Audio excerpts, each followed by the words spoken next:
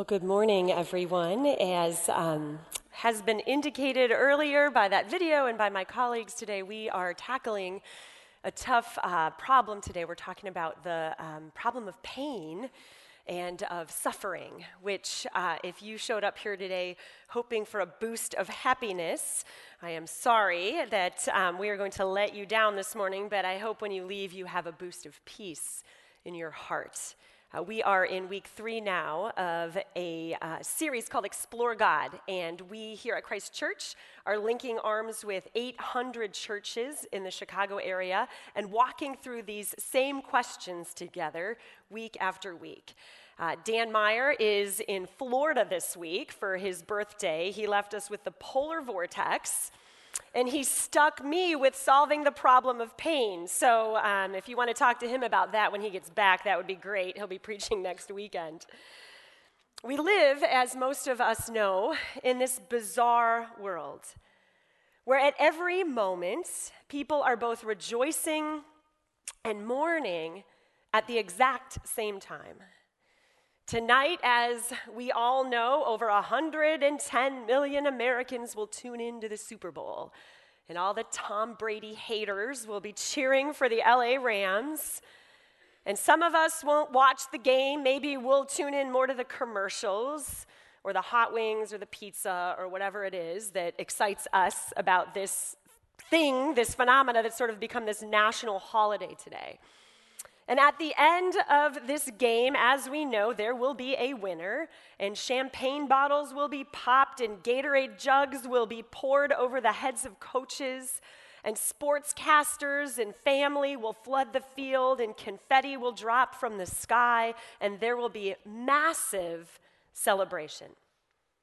And at the exact same time that all of us are indulging and rejoicing and watching the game, pain and suffering will go on. And war-torn, ravaged places in this world where famine is acute and fear is an everyday reality will continue to move forward. And children will be hungry, and homeless people will huddle on the streets, and hospitals and operating rooms are open during the Super Bowl.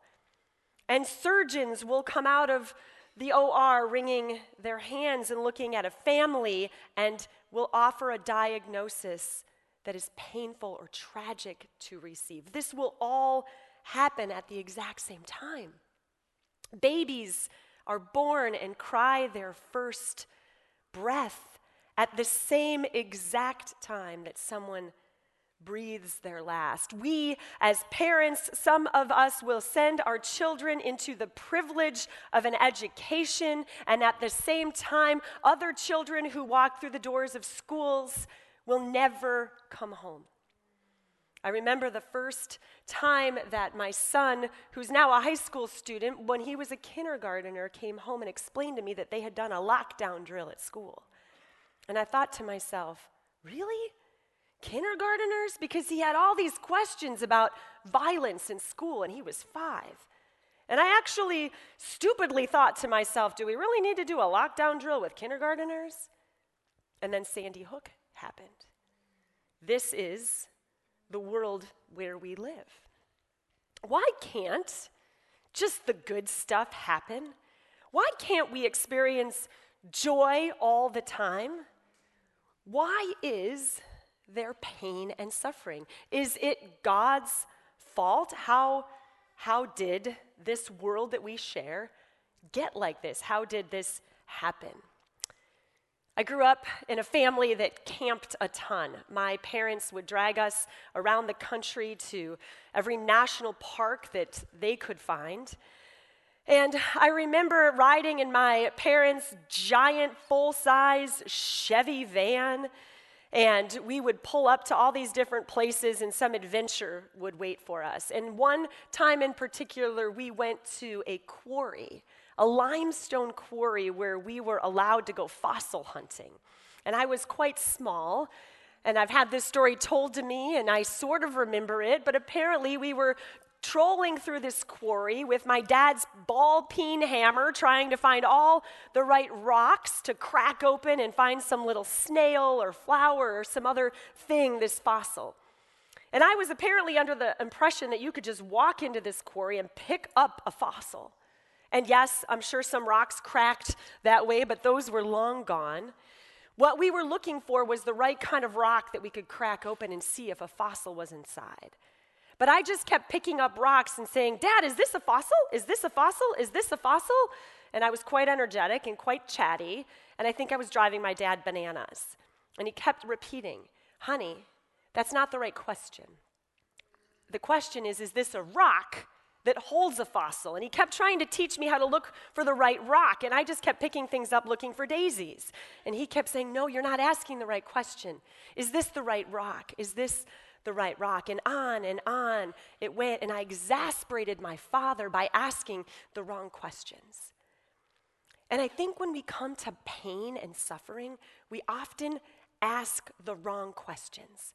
I think sometimes we're like kids clamoring around in a quarry, picking up items and asking God, "Why did this happen? What's going on? Why did you do this?" And those are natural responses to pain and suffering, but they're not ultimately the right question. The right question is not, "Why did this happen and who's responsible?" But the right question is, where is God when tragedy happens? Where is God in my pain?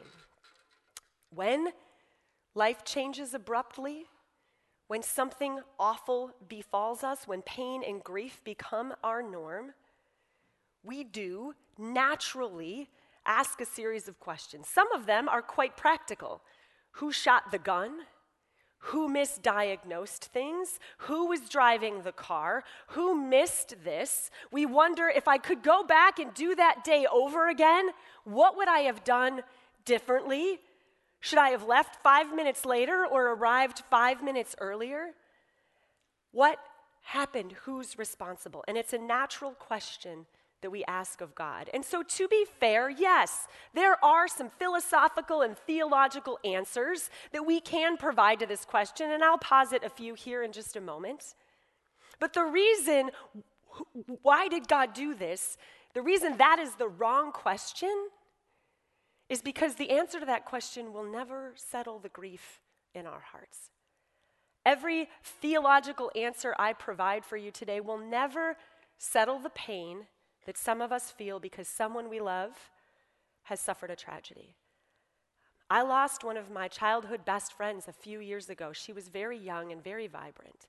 And no answer to this question will ever bring her back or put the family that she left behind back together.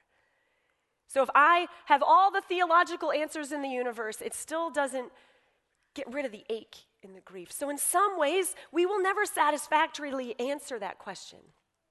But what we can answer with great satisfaction and peace is where God is in that pain. And how do we find the God of the universe who is with us in it? Now, why is there evil? Why do these hard things happen? Why not just Gatorade jugs and champagne bottles and celebration, Super Bowl style, all the time? And some of you know the story of Adam and Eve in the book of Genesis. God, as we're told, creates the heavens and the earth, and he creates this robust, beautiful, brilliant experience for humanity where we dwell unencumbered with God. We walk with God in the garden. We have the lavishness of creation spread out before us. We do not yet, at that time, know pain. Adam and Eve did not know evil. They just knew the presence of God and all of the joy and goodness therein. And so they were said to have loved God. But can you really love God? Can you really choose good if good and love are the only option you have? How do we love? We have other choices to make, and we choose the option, we choose the object of our affection. because we had other options, and the one we chose is then truly the one we wanted and the one our heart desires. And so to have our hearts at its fullest desire for God, and so that God wouldn't be a God that forces love upon us, he creates an option. He creates the tree of knowledge of good and evil, as it said in Genesis. And he says, you have all of this. You are free to eat from any tree in the garden. But you must not eat from the tree of the knowledge of good and evil, for when you eat from it, you will certainly die. If you make that choice, which I'm providing for you so that you have free will, if you make that choice, it will not end well for you. You will have knowledge of good and evil. Evil will become a reality. And Adam and Eve chose to eat of the fruit of that tree. And all of human history changed in that moment. Evil and terror were unleashed in the world. Scripture says instantly the eyes of both of them were opened. They realized they were naked, so they sewed fig leaves together and made coverings for themselves. Scripture goes on to say God starts looking for them in the garden, and they hide from God. Shame and fear have begun to creep in. They end up banished from the garden. There is a curse unleashed on humanity, and we find ourselves here today, the heirs and the propagators of that tragedy. C.S. Lewis says this is, unfortunately, the reality of free will. And this gives us the opportunity to love God properly. He says, try to exclude the possibility of suffering, which the order of nature and the existence of free wills involve, and you will find that you have excluded life itself. So when we find ourselves at times asking the question, God, why did you do this? The right question there is probably, God, why did you let this happen? Some of the evil in this world is brought by one of us against another. Most of the calamities we cannot blame on God. A decision is made by a driver of an automobile to drink him or herself into a stupor before they get behind the wheel of a car, and they have a head-on collision, and they end up taking the life of somebody else. That was a decision made by one human being that injured another. And the laws of this universe that are ordered and logical, the laws of physics, laws of gravity and such, they hold. And so if you crash a car, there is a consequence. We cannot shake our fist at heaven and wonder, why is there famine in this world? Why, God, would you let so many children go hungry? When the reality is there is enough food. God created this world with enough for everybody. And it is our pride and our politics and our prejudices that have kept human beings from working alongside one another to ease suffering for century after century after century. These are the ills and the evils that we bring to the world. And when earthquakes and tsunamis and tornadoes and disaster descends from the natural world, we read in Scripture in Romans 8 that the evil from the garden infected even the dust of the earth. And Paul says that creation itself groans, it heaves, it rocks in anticipation of its own release from the pressure of evil. There is evil in the world. Jesus himself lays this reality out for us. He says, in this world, you will have trouble. He says it plain. You will have trouble. This is not going to be easy. Life will not always be happy. And here's the good part, though. He also says, but take heart. I have overcome the world. Take heart. I am with you. I am with you. I have overcome. I have overcome the world. At the end of time, at the end of human history, the Lord will come again and set all things right.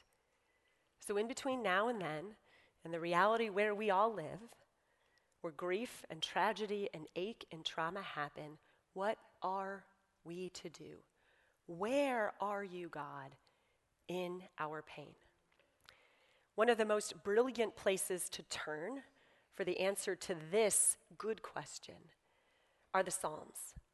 The Psalms are songs, they're poetry, they're hymns that were sung by the ancient Israelite community to get them through their moments of pain and suffering. And they held to these songs as a community. They turned to them over and over again, and they were authored by real life people who were finding their way through the tragedies of their time. It's believed that this psalm, Psalm 42, was authored by King David, who was no stranger to terror and trauma, and that he possibly wrote it for the worship leaders of his time, the sons of Korah, it says in Scripture, which were the temple musicians, the worship band at that time. And this is how this psalm begins. As the deer pants for streams of water, so my soul pants for you, my God. My soul thirsts for God, for the living God. When can I go and meet with God? My tears have been my food day and night.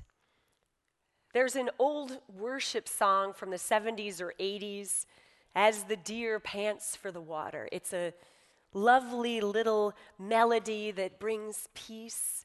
And when I read this psalm, that song gets in the way. Because this is not an image of Bambi meandering through the woods to find itself at rest at water. David is likening the state of his soul to a deer crashing through the woods, through the thicket, probably on the run from a hunter or some other danger, that cannot help but crash into the water with tremendous thirst. As the deer races through the wilderness and finds itself water, so my soul pants for you. My soul is desperate. The tragedies that face me are too great. My soul thirsts for God, for the living God. My tears have been my food day and night. Those among us who have been through tragedy know this feeling. I can't eat. My whole world was just turned upside down. Some of us go days, weeks, months without eating, without living, because our tragedy and our grief is so deep. And this is where David is. My tears are all the food that I eat. And meanwhile, for this psalmist, he says, while I struggle like this, people say to me all day long, where is your God? Not only is he struggling, but he is actually heckled perhaps by those around him who say, where's that God of yours now? If he was real, there would be no tragedy like this. And this is a time in history when gods and goddesses abounded, when almost everything that happened in human nature would be blamed on some little malicious god or goddess, and they believed that if you struggled, that you must have been out of favor with your God, or perhaps your little god wasn't the real God.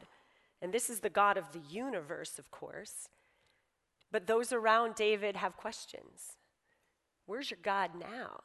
So he's struggling, and people are questioning his God.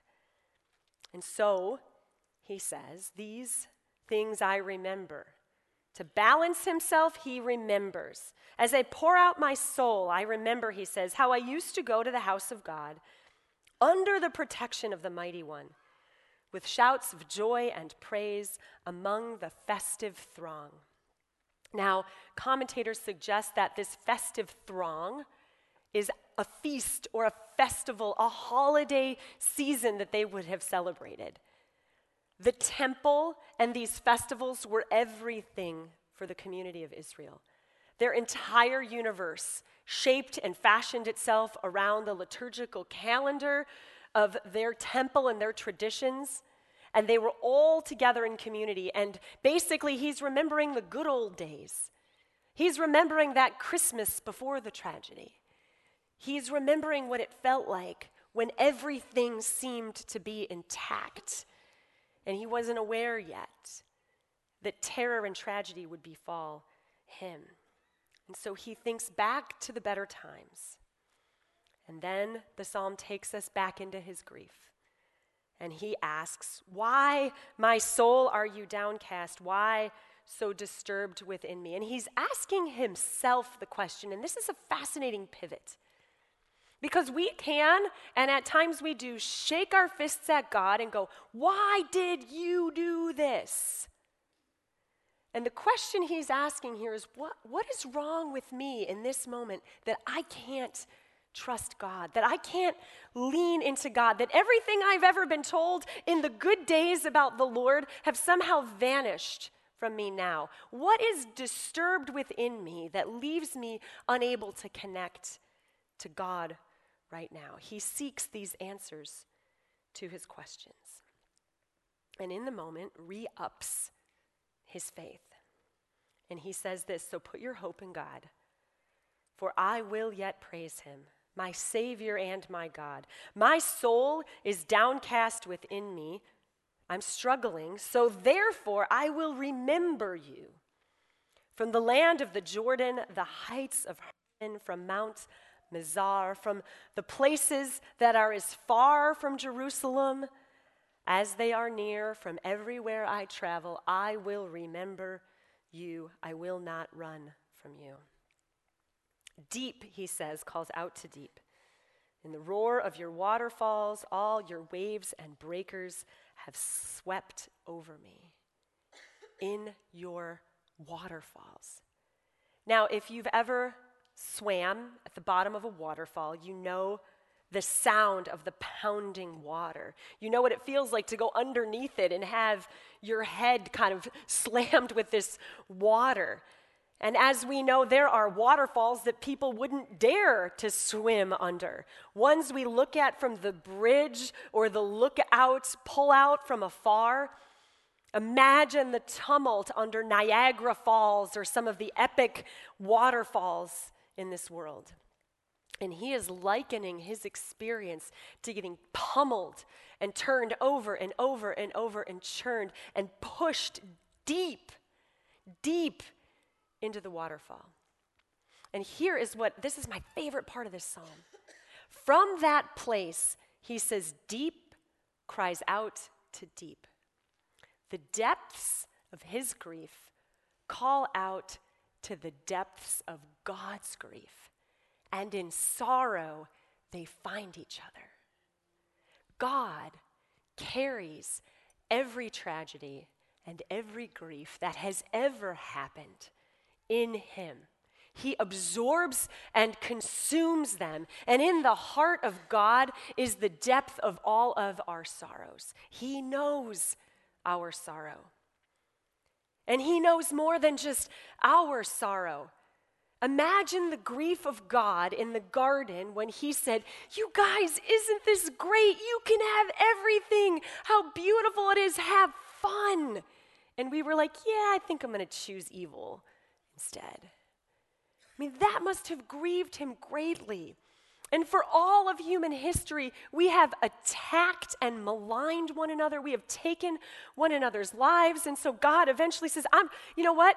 We got to fix this. I'm going to send my son to you, my beloved only son. Surely this will help right the ship. And we murder him and we string him up on a cross. And we take again the gift God gave us and we destroy it. And every grief that we've carried and every grief that is God's is in the deep. And so if you've ever wondered, does anybody get what I'm going through? Because my neighbor just looks really happy and is just going on with their life while I'm struggling over here. The answer is yes.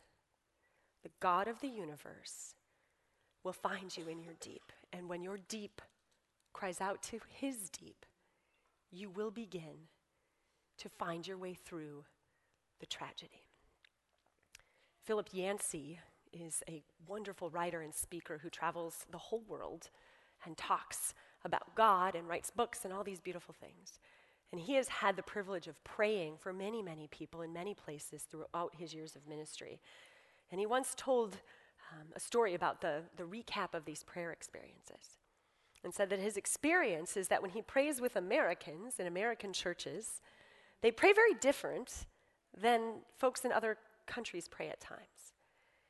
And he has said that in some of the most tragic places on earth, that they pray together, and the prayers are that God would get them through tragedies, that God would connect them in the deep, that they would be with God, and that God would get them through their tragedies. They do not pray for their tragedy to be taken away. They pray that they would get through it. And Americans largely pray that the tragedy would just vanish, that everything bad and everything painful would disappear. Clearly, I am an American. I like that idea. I like the idea of pain disappearing. But the reality is that life doesn't work that way, and we need to pray to get through it. And this is how the deep cries out to deep. And then the psalm ends this way. He says, "By day the Lord directs his love. At night his song is with me." When things get dark, right? God is with. A prayer to the God of my life. I say to God, my rock, why have you forgotten me? Why must I go about mourning, oppressed by the enemy? My bones suffer mortal agony as my foes taunt me. They say to me all day long, where is your God? Why, my soul, are you downcast? Why so disturbed within me? Why can't I get over this?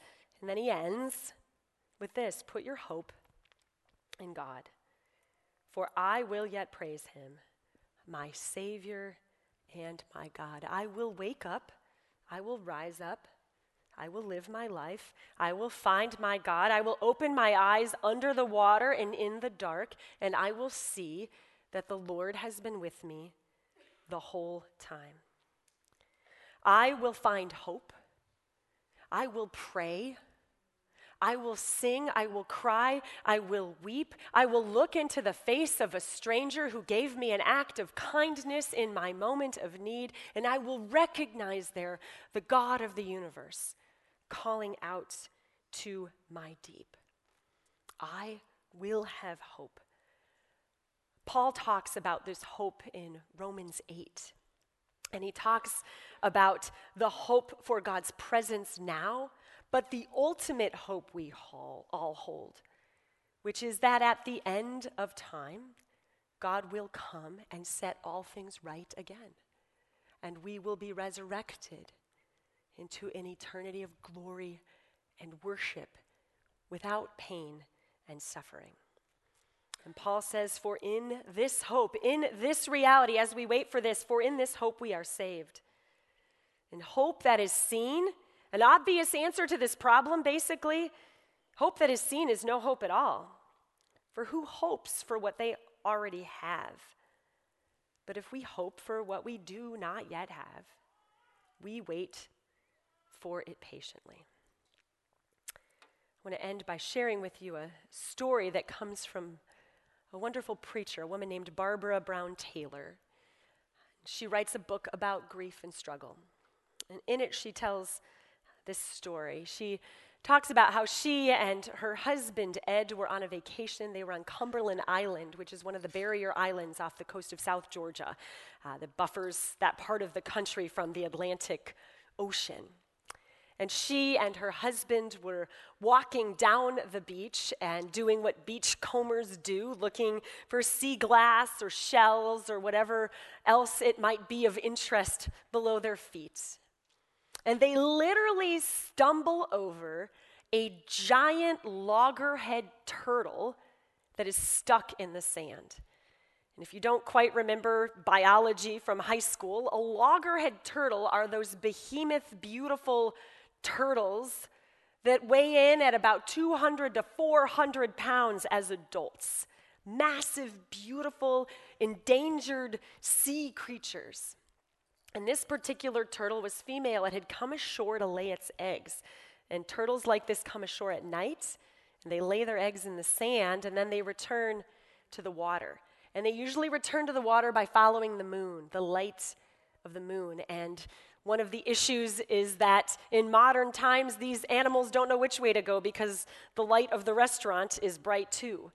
And this turtle got lost and confused on the beach and couldn't find the light, and it stayed on the beach. And the hot Georgia sun came up the next day and just started to cook this creature. And Barbara Brown Taylor says she and her husband stumbled upon it and they touched its shell and it was hot to the touch.